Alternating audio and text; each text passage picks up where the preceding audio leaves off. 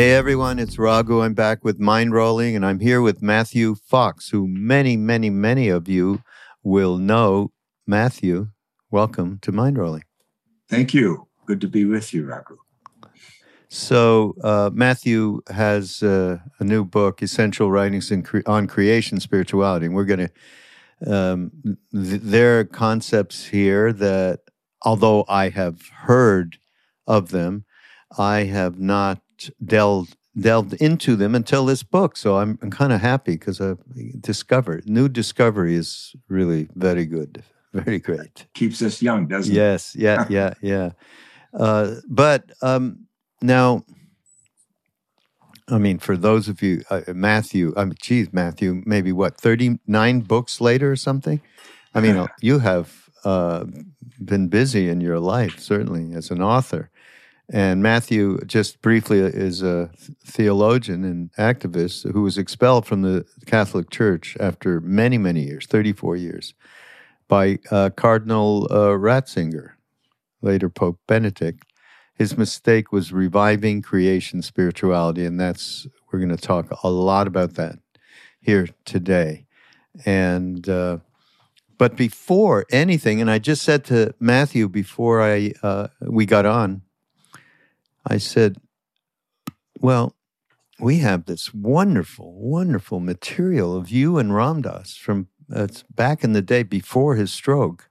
Before his stroke. And yes. Matthew said, oh, I've never seen that. And I'm like, what? I remember the event well. I remember he was praying his beads while I was talking. I'm not sure if that was to keep bad spirits away or to stay in the room. No, he was a centering device. That's what I most remember. And then we had good exchange, and I enjoyed it a lot. I respect the man a lot, and even before his stroke, and then afterwards, of course, I respect very much how he made a lemonade out of that particular lemon, and taught us a lot in that particular very special era of his life as well. So I have a lot of respect for Ramdas, but I want to see your copy of our interaction, because I remember the occasion very much. I think it was in Atlanta. Uh-huh. And tell me about it. What you remember? I don't remember what we talked about, but it must have been fun. Getting fist fights. I'm sure compassion was there, if I remember.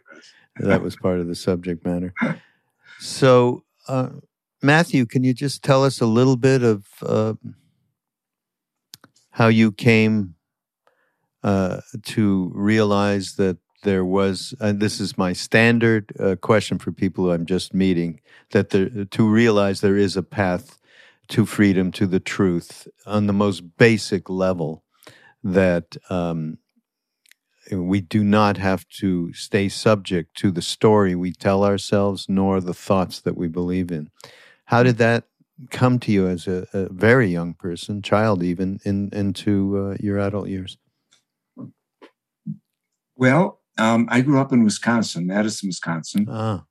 And back then, before climate change was so ferocious, Wisconsin had 4 very distinct seasons. And I remember loving the snow and loving the fall and the autumn and loving spring and loving summer. So, and just being close to the earth. Madison has 5 lakes within its city limits. And there's a lot of swimming and canoeing and boating and all that, and a lot of sports and a lot of outdoors. And I grew up in a big family of 7 kids. And oh, really? My father had been a football coach in University of Wisconsin. So both he and my mother were quite athletic. So anyway, I grew up loving nature. And also I had dreams as a child, Native American dreams, which were very strong to me. And the Native American tradition has been very important for me in my adult years. And meeting some wonderful Lakota teachers and Seneca teachers been very important to me. So anyway, two big moments when I was a kid, in addition to the general love of nature I spoke of, was I got polio when I was 12. And they couldn't tell me if I'd ever walk again. So as it turned out, I was in the hospital for many months, but I did walk again and I played sports again, but with more detachment than my older brothers who'd been all state football and all this, and my father. I kind of left, in a way, I left my father at 12 because I was looking for another version of manhood, because I thought, well, I'm not going to be a football player, am I? Like everyone else seems to be in this family. So I met a very contemplative Dominican brother who later became a Trappist monk. He would visit me in the hospital frequently. And he was so contemplative, and this is all new to me. It was just a different energy. And that moved me very much. And then when I did get my legs back, I remember saying to the universe, I'm never going to take my legs for granted again. And I think that's a very mystical statement, not to take for granted. I think that's why when we meditate, we often follow the breath, not to take breath for granted. I mean, it's pretty basic, but so easy to take for granted. Yeah. As I tell people, if you're there when a child is born and they take their first breath, that's pretty darn special. And when you're there when someone dies and they take their last breath, that's pretty darn special. But in between all these breaths, we can easily take for granted. So that was one big experience for me, for sure. And another was when I was 15 or so, during the summer break, I read Tolstoy's War and Peace. And I told a friend it blew my soul wide open, which it did. And I wanted to explore what happened to me. Now, I have words for that today. It's called mystical experience. But back then, all I knew was it blew my soul wide open. And so I became very drawn to thinking about joining the Dominican order, who were my parish priests, actually. But I went to public high school, and my best friends were Protestant or Jewish or agnostic. So we had these wonderful debates about religion and philosophy. And I'd go to my parish priest, and I'd get ammunition, like G.K. Chesterton or Thomas Aquinas. So I'd read this stuff, and I love that intellectual side to religion. That religion wasn't just, as you said, just mouthing doctrines or beliefs. So to make a long story short, I joined the Dominicans after high school. Well, a couple of years after high school. And what did Dad think about that? The monastic practices, the meditation, and the chanting, which is the rosary, which is really a chant. What did your father think of that? Oh, he loved it. He loved that you joined the order. Catholic. Yeah. He was an Irish Catholic. My mother was not, but she became a Catholic, but she never, surrendered to ecclesial jurisdiction, you might say. She was more spiritual than religious. And but to make a long story short, I joined the Dominicans. I loved the training and all this. And then in the early 60s in my training, I said, look, my generation is going to be less interested in religion and more interested in spirituality. Because I was having a lot of mystical experiences. In fact, I spent a summer in a hermitage to deal with all that. But I wasn't getting any good direction from the priests who I approached about this. One of them finally said, the experiences you're having, none of us have. So I know. So anyway, I went to the head of the theology school and I said, look, send someone on for a doctorate in spirituality, because that's what my generation's interested in. And that's the experiential side of religion. And then said, and a year later they came, good news. You can go to Europe and get a degree in spirituality. Oh, great. I said, where'd I go? They said, go to Spain. Spain, I said, we don't need more 16th century Spanish spirituality. Well, then go to Rome. Rome, I said, for spirituality? Are you kidding me? Well, wise guy, where do you want to go? I said, I don't know, but I'm not going to Spain or Rome. Let me write Thomas Merton, the Catholic monk. Yeah. So I did. And they thought I was crazy writing Thomas Merton. But 4 days later, I got a full-page letter saying, go to Paris, the Institut Catholique de Paris. From him? From him, oh, yeah. Oh, and he said a lot of things in it. I wrote a book on him recently, and I reproduced that letter of his. Oh, really? Oh, yeah. And he sent me a whole package of documents, too. He said, someday you may be interested in these. These are unpublished articles and my notes that I taught the novices with and all this stuff. And then he died 6 months later. So I was interested in these things. But anyway, so I went to, I got to go to Paris. And Merton says, oh, no, we can't send him to France. We never sent anyone to France who came home again, they said. And so we had a standoff for a couple of months, hitting him over the head with this letter from Merton. And finally, they relented and said, okay, go to Paris. And it was in Paris that I discovered my mentor, if you will, Père Chanou, a wonderful 75-year-old Dominican from France, who was very influential in the Vatican Council and had been silenced for 12 years by Pope Pius XII because he'd worked with the Marxists in France after the war and with the unions. And he's the one who named the creation spiritual tradition for me.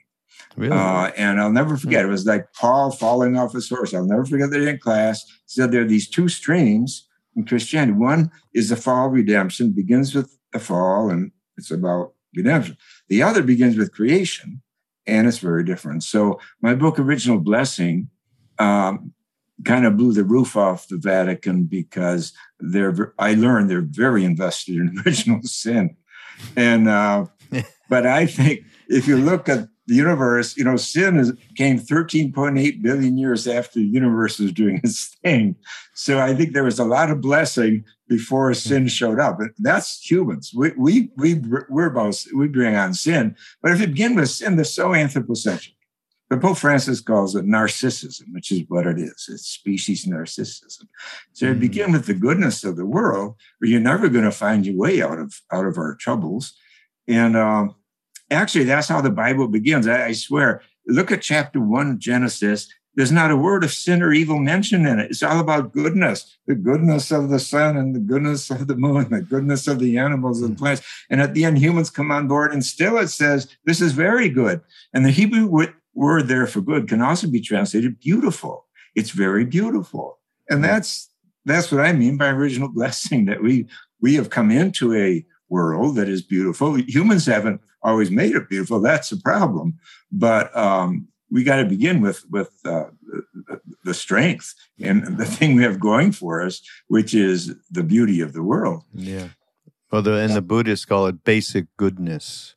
Beautiful, basic goodness. Right. Thomas Aquinas, 13th century, called that original goodness, which is a beautiful phrase. Yeah. But I got condemned for it in the 20th century. I don't think those two papacies that ran for 34 years, JP2 and Benedict, I don't think they knew their tradition very well. I think they were busy about other things, including destroying liberation theology in South America and teaming up with the CIA to do it. I think they're that's more a whole other story, it sounds like. It is another story, but it's related. All stories do come together at the end. Yeah. So anyway, that's a little summary. It's pretty little, but... Yeah. It's so, so creation spirituality, which is life affirming and complete. You even have a chart in this book, fall, redemption versus creation-centered spirituality. And you look through this, you go, yeah, right. Mortification, control of passions. Passion is a curse. God is patriarchal. It's everything that we are living moment to moment.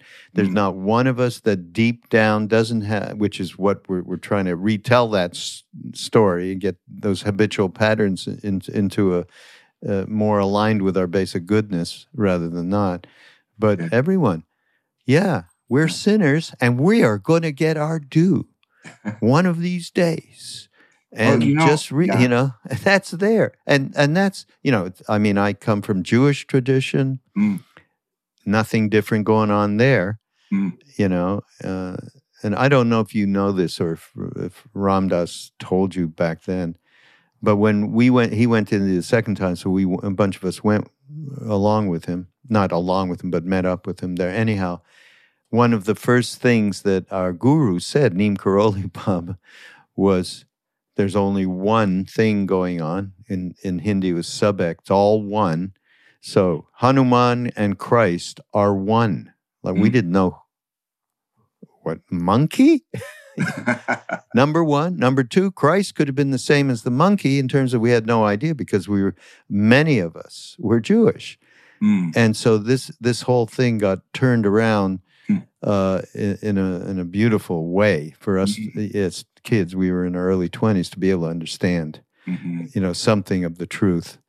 But it's this endemic thing of the way that we actually talk to ourselves around we are sinners and we are going to get our comeuppance. And so talk a little bit about creation spirituality, I think. Well, as you're pointing out, it is kind of the opposite, the mirror opposite of fundamentalism. Yeah. Because it's not patriarchal. And wisdom, as you know, in Hebrew, Chokmah, is feminine. And scholars today agree that historical Jesus, came from the wisdom tradition of Israel. And the wisdom tradition is about finding God in nature. And that's why it's very ecumenical. That, the Queen of Sheba was not Jewish, and she didn't know the Bible, but she's a key figure in Jewish wisdom storytelling and so forth. And so the story is, that many scholars say that in Jesus' village, he was considered illegitimate. And so he wasn't allowed in the synagogue on the Sabbath. So while others went to the synagogue to pray, he went into nature to pray. And it shows in his parables, they're all about nature. The rain that falls on the just and the unjust, and the leaven that rises in the dough. And he's just a keen observer of things much bigger than religious dogmas of life and of being. And yet he comes to that high point, I think, of both Jewish and Eastern spirituality, which is compassion. So Luke 6, be you compassionate, as creator in heaven is compassionate. Well, the Dalai Lama, you can do it with our religion, but you can't do it with compassion. Compassion is my religion, and so forth. Kindness. What's that? And kindness. And kindness, yeah. And it's working out of the experience of oneness, you see, the interdependence. In fact, Thomas Merton said that 2 hours, 3 hours before he died. And, I think he was martyred. There's a lot of proof for that. But in his last speech, he said, compassion is a keen awareness of the interdependence of all living things that are all part of one another, all involved in one another. And I think that's how, that's a translation of oneness into human behavior. And so like Meister Eckhart, one of my very favorite mystics, 14th century, also condemned by the Pope week after he died, a Dominican, that guy was. He says that what happens to another, whether it be a joy or a sorrow, happens to me. So that's a wonderful definition of compassion. That it's not just carrying the burdens of one another and trying to relieve the suffering and the injustice. That's an important part, but it's also celebrating together. We share joy as well as grief. And both those depths are what make us human. Yeah. And every religion worthy of its salt is stirring those things up and has practices to bring us through the grief and to receive the joy. Yeah. Well, sorry, but it just reminds me of the story of Buddha's disciple Ananda coming to him and saying, oh boy, the third refuge is really the one, right? Not in colloquial terms like that, but which is Sangha, community, satsang. And he said, that's a wild understatement. It is everything. It is the whole of the whole enchilada. Yeah. So and that's something that we got when we went to India, and we were introduced in a way to that kind of family community. I mean, it started with when Ram Dass first went there, and he was told to go stay at one of the devotees' houses who took him in. He had no understanding what an Indian family was, and the way, the graciousness and the openness, and how you were considered immediately part of the family. And I was just telling someone today, if you even ask for anything, you might as well have slapped them in the face. You need to demand, I want that tea, or because then they feel like you're part of the family. Would you ever say to your mother, Mom, may I please have it? And just those simple kinds of things. And that's something that I'm really happy that we seem to have carried back to the West, starting with Ram Dass, who shared something that he was told not to share. You know, and I once asked him, Matthew, a couple of years ago before he died, I said, you know, you came back to America and you were told, do not mention me in America by the Guru, by Neem Karoli Baba. And that's all you did. And he said, you know, I had this jewel and how could I not share it? You know, see, the impulse was so strong. And him, and that really is reflected. That's the greatest reflection of his life. He could do nothing, but he shared everything, his own stuff, his honesty, you know, all of it. Anyhow, not to make this a tribute around Ram Dass, but the idea of community and that kind of sharing, you know. Did he ever get negative feedback from his guru for making him public? No, he knew it was going to happen. He knew. It was just a play, Leela, just play. Yeah. Okay. Yeah. So, talking about stories. So Thomas Berry, who you have mentioned in the book, I think it's to publish The Universe Story, A History of the Cosmos, right? Mm-hmm. So, Brian Swimmy and Thomas Berry published this together. But I just love this thing you quoted. I'm imagining it is from Thomas Berry. If you don't mind, I'll just read it. Now in our modern scientific age, in a matter never known before, we have created our own sacred story, the epic of evolution telling us from empirical observation and critical analysis how the universe came to be, the sequence of its transformation down through some billions of years, how our solar system came into being and how the earth took shape and brought us into existence. This is our sacred story. And what this did was remind me how, like what you have done around creation spirituality is creating a new story which needs to take hold. And this passage about, you know, how science is informing us in a way that's very enlightening. And of course, in another way, it's short of the mark. And it's just you mentioned our new collective sacred story, one that permeates the globe at this time, it's truly universal and one that derives from science. So I just love the idea that we are creating. It reminds me that we are creating a new paradigm around what the truth is, how it's reflected in our world, in our human world, the idea of the interconnectivity of all things. And the more we see that because of what's happened with the internet, what's happened with, now it's even going much further into virtual reality and so on. So yeah, the creation of a new story, because the ones that we've told ourselves, like, aren't very interesting anymore. Yeah, and they're not cutting the mustard, you know. I mean, on the one hand, we can see the world as this sacred unfolding. It's going on for 13.8 billion years, beginning smaller than a zygote, and now we're counting 2 trillion galaxies, each with hundreds of billions of stars. So that's the awe of it all. And that's a wonderful place to start, with awe, because from awe comes reverence and gratitude. But as you say, how well are we dealing with evil? Look at what's going on in the Ukraine now.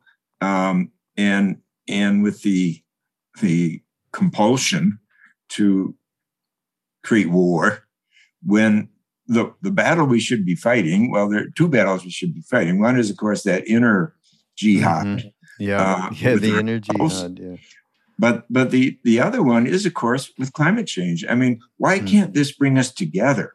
I mean, instead, we're back to 19th century imperial wars, literally, at this moment, and Russia against Ukraine. And whereas we should be stepping back from all these agendas of imperialism and empire building that have not served the earth well, because we have, according to science, 7 years left to really change our ways. If the earth as we need it is going to survive, if we're going to survive, therefore. I mean, we are facing extinction. And it's like, I think of Nero playing the fiddle while Rome burned. The planet is burning. And all our institutions, this isn't just a religious problem, it's education. And therefore it's politics and economics, everything. The human race is playing a fiddle and shooting. Now we're back to shooting missiles at each other too. It's really unbearable. I mean, I think I'm hoping that this war that for the first time is being televised live and is on young people's social media watches and everything else, then maybe this will wake us up and say, maybe this isn't so good an idea. Maybe we could step back and all nations and all ideologies and all religions could address this one basic issue, which is the survival of Mother Earth. But to do that, we have to care about the mother. We have to care about Mother Earth. We have to give up our patriarchal privilege and mindset. And this is where mysticism comes in. And Dorothy Sola is a liberation theologian, deceased now, but she says that mysticism is the antidote to patriarchy because it deconstructs hierarchical thinking and puts us back into a web, an interconnected web with nature. And I would say, yes, with the sacredness of nature. And it's recovering that sacredness, I think, that is key, and stepping off of our ladders and out of the patriarchal reptilian brain that says, I win, you lose. It's the mammal brain of compassion that needs to assert itself at this time. But it can't do it until the patriarchal reptilian brain chills out some. That's where meditation comes in. I think that's how we calm the reptilian brain. Yeah. What you said in the very beginning, of course, we need to attend to the jihad inside ourselves. To me, that's very much what needs to happen alongside of whatever social action one can do, alongside of whatever service one can do. This is extremely important because, all of us can recognize it so easily, that polarization that's inside us, the immediate knee-jerk reactions to what our projections are about whatever is a feel good or a feel bad, and we're so caught up in that clinging.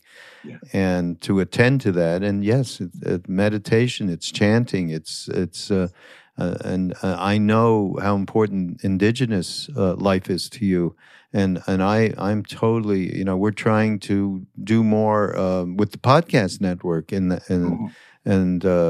just offer more of that wisdom, which is so important to connecting us back in to ourselves and to nature. Yeah, so exactly. You talk, Matthew. You talk about. So let's take it. We're going to take it up a level because you did so in this book. It's all throughout. But another theme you say that's translatable into mystical language is that of illumination, and that's really important. The idea that we are illuminated and enlightened, that light in us increases, and paradoxically so as we go more deeply into the dark.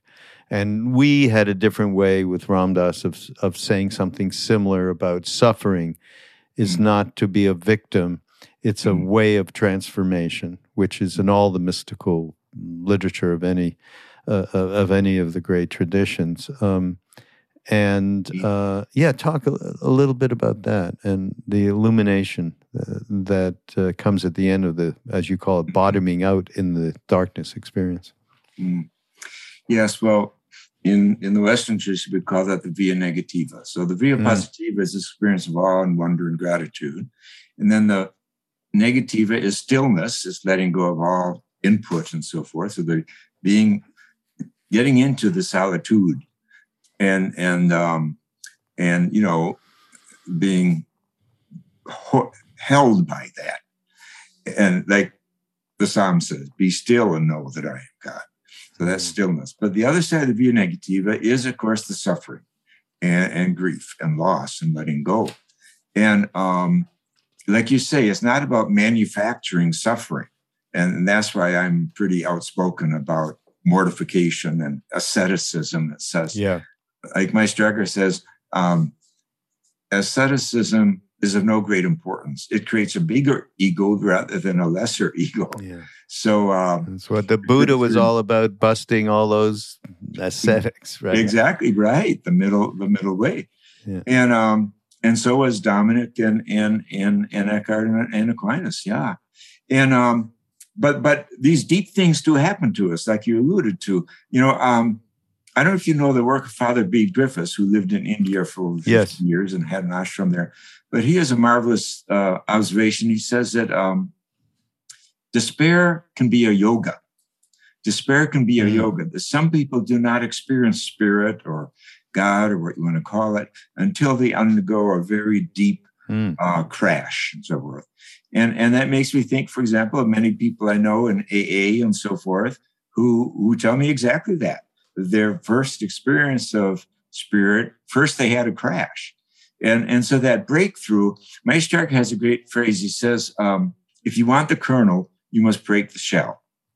And so the breakdown often precedes breakthrough. And he also said, I once had a dream. Even though a man, I dreamt I was pregnant with nothingness. Out of this nothingness, God was born. I think that's just a marvelous story of how the breakthrough is like birth, dying and being born again. And out of the birth, something really big happens, that we're given birth to God again. And that's true. We're like a new being. And so that's the link between the via negativa and the via creativa. So it's creativity that comes next. That's the resurrection. That's the new birth. And we bring a new being into the world when we go through these transformations, as you say.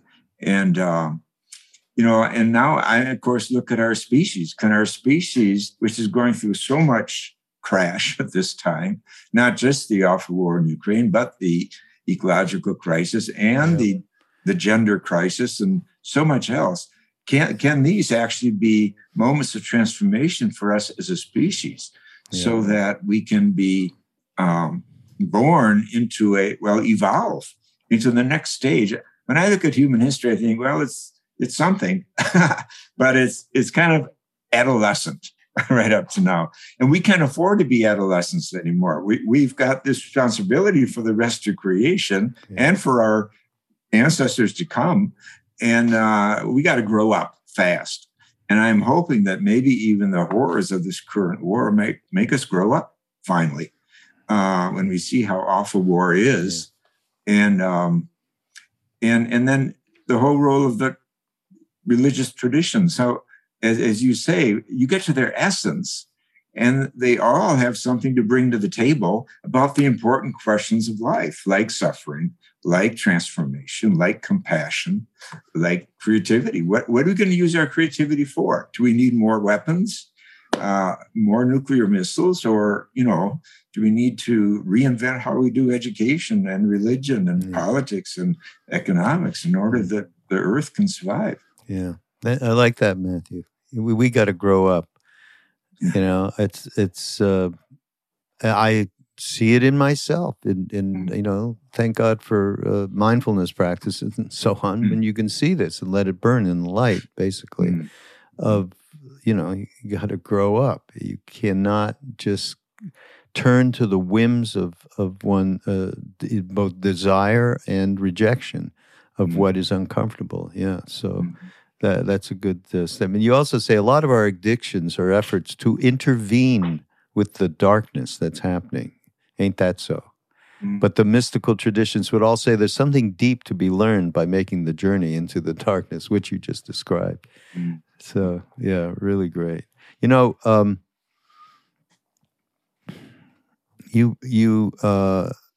have a part of the book around the creation mystics, so mentioning and telling the story of a few of them. And now I know of Hildegard of Bingen, who is, as you put it, a feminist, mystic, and eco-prophet. I love that. 12th century, yeah. Yeah, right, exactly. And some of the things that she says from back then are really mind-blowing terms of where we are now and what we're facing and all of it. Yeah. And people have really great turn of phrases, right? Different. Yes. Yeah. It's hers in particular that got me was she pictured our life's journey as a struggle to, quote unquote, set up our tent of wisdom. Uh-huh. Yeah. Really, that's fantastic. And she paints a picture of it. Yeah. And she talks about original wisdom. I talk about original sin and got our original blessing and kind of trouble.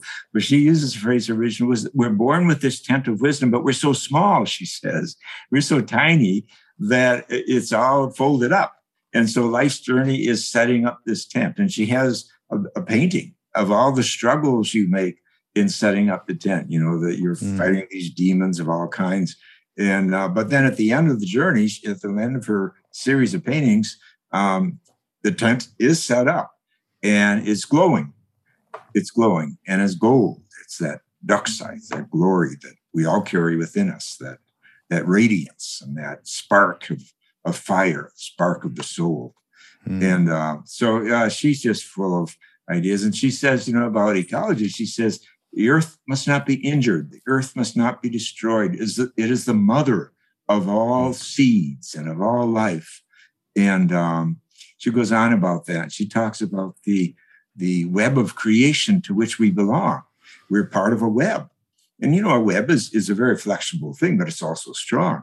And she says, if humans in our greed break that web, she says, God will allow creation to punish humanity. So it's not God sending us to hell. It's humans sending us to hell. We will create a hell, such as is happening literally in Ukraine today, but which will happen if climate change, continues on the path that it is. We will create our own hell. And, that's, like you say, that's pretty stunning and intuitive language from 800 years ago. I mean, big time stunning. Big time. Time. I want to quote her. I mean, please do. She's just, this you've done, I think, several books on I have. On her? I've done 3 books on her. And one of them has some of the paintings and so on. And exactly. So the first one is called Illuminations, because that's her name. You like light. That was her name for her paintings, because they came to her in visions. And she said, living light came to me in visions and spoke to me. And then she would paint these. Then she would do like commentary on the painting. Beautiful. So that was my first book on her. And then my most recent was done when I heard in January, I heard that the Vatican was going to canonize her a saint finally and declare her doctor of the church. But I didn't trust the Vatican to do a very good job of telling the story.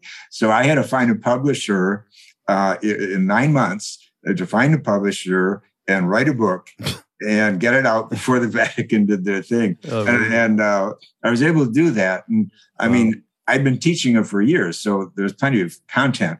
But the hard thing was finding a publisher who would rush the book out. We got it done. I found a woman publisher in Vancouver who did it. And she had never heard of Hildegard. But she told me much later, after I told her about Hildegard, she said for 3 nights, she was on the ceiling of her bedroom, so excited about this woman she'd never heard of before. So that was kind of fun. That's great.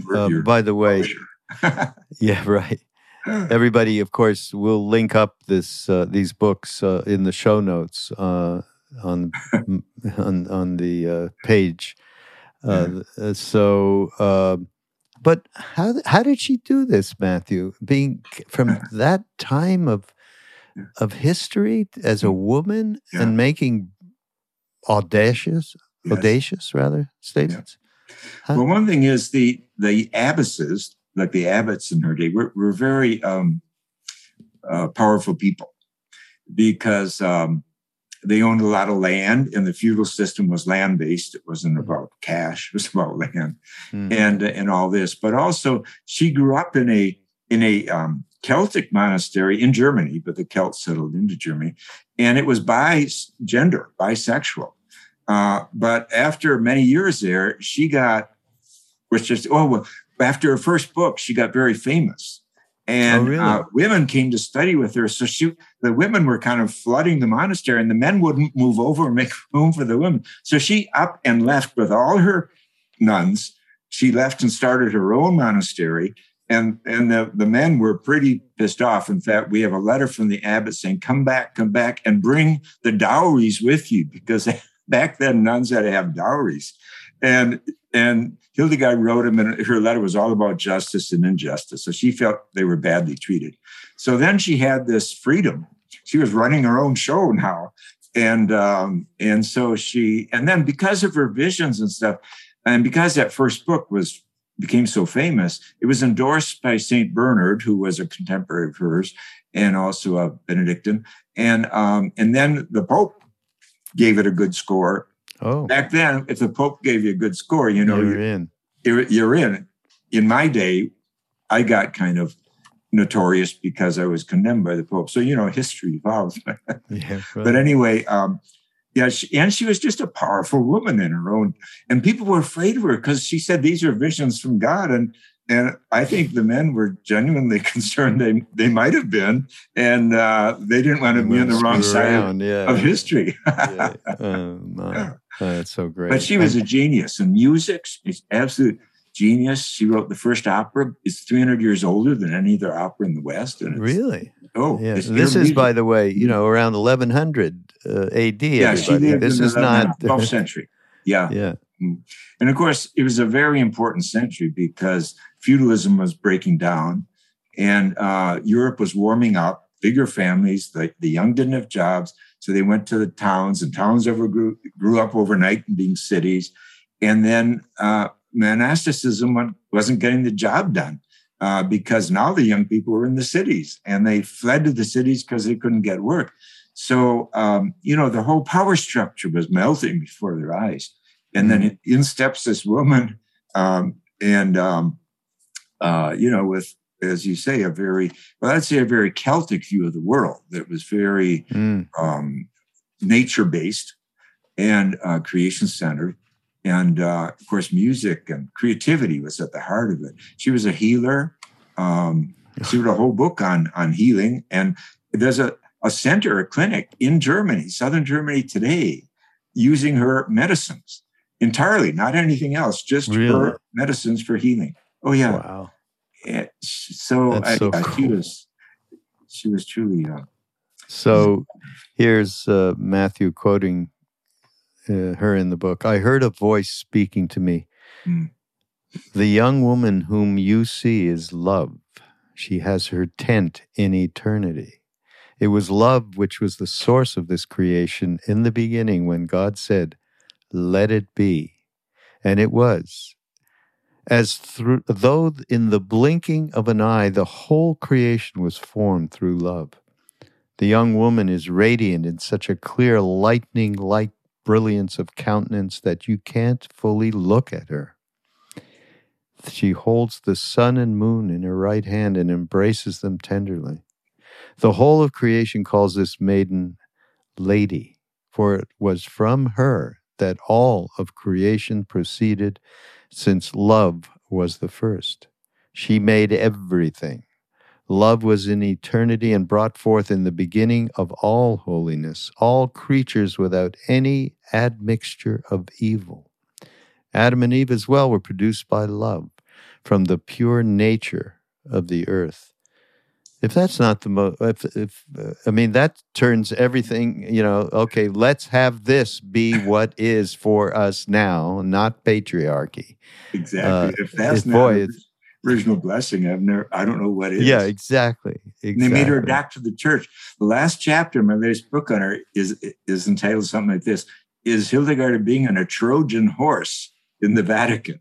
Because they've brought her in, not just a saint, but a doctor of the church. And she's a feminist, as you say. It's a new beginning. It's a new beginning, not just for religion, but really for consciousness. And as you say, this ain't patriarchy. What you just read is not patriarchy. No. This is a new story. This is not Putin talking. Yeah. So,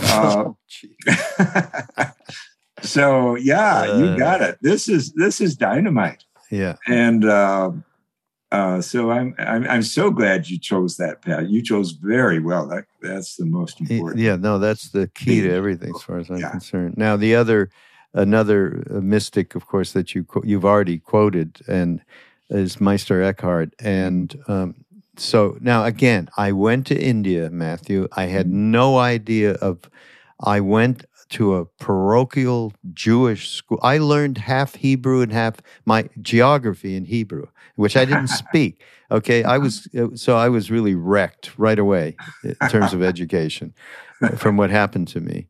And and my teacher was in the camp. I remember the tattoo on his forearm, and he was obviously had PTSD because he was really in bad shape. So he would say literally that Christ was bad. I don't even know that.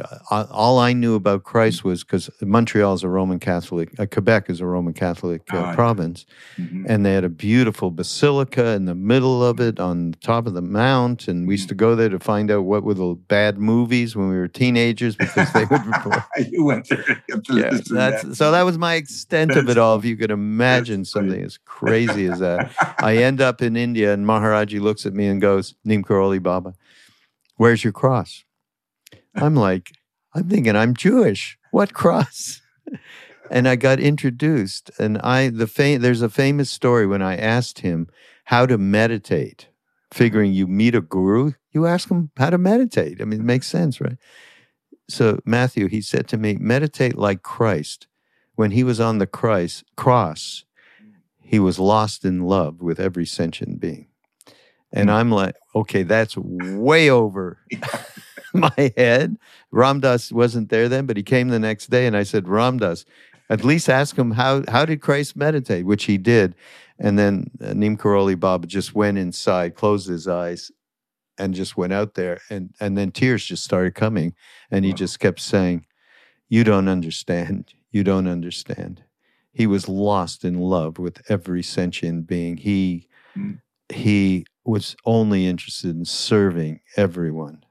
You don't understand. He never died. That's what he said. He never died. He never died. And it was me, Ram Dass, Krishnadas, who you may know, but a couple other people. And we were so stunned by this moment. Yeah. And that was the end of any ecumenical kind of approach. I mean, it really was. So that I got introduced. At the time. Yeah. Wow. It changed my entire life, obviously. So, Christ consciousness was sat there in front. So we used to read Meister Eckhart in those days, right? So this is what, early 70s? Early 70s. And we'd sit around and talk about him, and we loved Meister Eckhart. I wish I had run into Hildegard. That too, yeah. They're a great combination. It was Eckhart who led me to Hildegard, actually. Oh, really? Yeah. Huh. Yeah. I'd never heard of Hildegard. Yeah. Hildegard, I know. I was reading Eckhart. I said, "There's a female voice in here someplace." Yeah. And so I went hunting, and then. You did? Oh, yeah. Mm-hmm. Yeah. I only know of her through Mirabai Starr, our mutual friend. Oh, yes. Yeah, yeah. And Mirabai has come and taught at retreats around the mystics and so on. Yeah, she's absolutely wonderful. Meister Eckhart. Well, we're getting close to the end here, and I know you've got. Boy, you are a busy man. All right. Well, you've been doing this for a long time, and I really want to thank you for everything that you've done and these books that you put out and the introduction to the reality of spirituality and not what we've been, what's been shoveled into us, and which many of us had such a hard time of. But then the suffering of that hard time led us, okay, what is it? Where there must be something that's not this, polarity of judgmental bullshit that's been handed down to it. And so it led us to the East. And you have this chapter, it's around prophecy and compassion and awakening the prophet. And you described what that is. And I'm reading this. And I'm like, shit, I actually, I got to be in presence of somebody who embodied this. How fortunate. But maybe just a little something about the prophet, the heartfelt concern about the loved ones of God who suffer needlessly. Beautiful turn of phrase. Well, I really honor your journey, and I think it's one of the signs of hope in our generation, in our time, that people like yourself have chosen a journey to hunt and find, and we find these things in various traditions. And one of the things about Eckhart that's amazing is that the Buddhists claim him. In my most recent book on him, I put him in a room with someone each chapter. So the first room is Rabbi Heschel, so the Jewish tradition, Vedic tradition. But then Thich Nhat Hanh in the Buddhist tradition, but Kumar Swami in the Hindu tradition. He says that reading Eckhart is like reading the Upanishads. There are whole sentences in Eckhart that feel like they've been translated from Sanskrit, he says. And Kumar Swami, was fluent in 36 languages. I mean, talk about Hindu scholarship or whatever. I mean, that kind of blows my mind. That's insane. Okay, it's insane, absolutely. Yeah. And the Sufis claim him as a Sufi. So it's really astounding how ecumenical he was in the 14th century. No wonder he got condemned by the Pope a week after he died. He was so ahead of his time. But I'm so glad that you were exposed to him early, because he was very early. Yeah, no, and he converted Thomas Merton. Go ahead. Oh, really? Yeah, in 1958, it was Suzuki, D.T. Suzuki, came to North America to teach Zen. He told Merton, "Read your one Zen thinker of the West, Meister Eckhart." And Merton said, "But he's been condemned by the church." Suzuki said, "Well, I can't help that, can I?" So Merton devoted 1 year to reading Eckhart and Zen poetry, and it flipped him. He changed from being a dualistic, romantic, guilt-ridden, Augustinian kind of monk, which he was from 1940 in the monastery to 1958, to being this prophetic Christian who ended up writing about war and peace and, of course, ecumenism and traveling to Asia and, of course, drinking in the wisdom of the East, and then dying suddenly in Bangkok. So, and he was writing in his Asian journal, his last writings, "Eckhart is my lifeboat. Eckhart is my lifeboat." Oh, really? Wow. And his second to last book is all about Suzuki and Eckhart. It's called the Zen and the Bird of Appetite, Zen and the Birds of Appetite. So Eckhart was a huge person in Merton's life. And I write a lot about that in my book. Yeah. But the influence Eckhart has had has been great. He influenced Karl Marx, according to Ernst Bloch, the Marxist philosopher. Oh, really? And Jung says, "I got the key to the unconscious from Meister Eckhart." Yeah, I saw that. I read that. Yeah. That's pretty amazing. It right is there amazing. And then. Jung loved Eckhart. Yeah. Yeah. We should do a thing. Okay, I'll try and grab you for another podcast just on Meister Eckhart. That would be fun. Bring in, maybe we'll have a panel or something. How he touched you. Yeah. Well, I want to leave with this. I think it's how you talk about Meister Eckhart develops a rich theology of compassion, both in the mystical and prophetic dimensions. Compassion is world energy source. Is this from Meister Eckhart or is this you? I'm not sure. Compassion is everywhere. Compassion is the world's richest energy source. Now that the world is a global village, we need compassion more than ever, not for altruism's sake, nor for philosophy's sake or theology's sake, but for survival's sake. Yeah, that's me. But that's you. Well,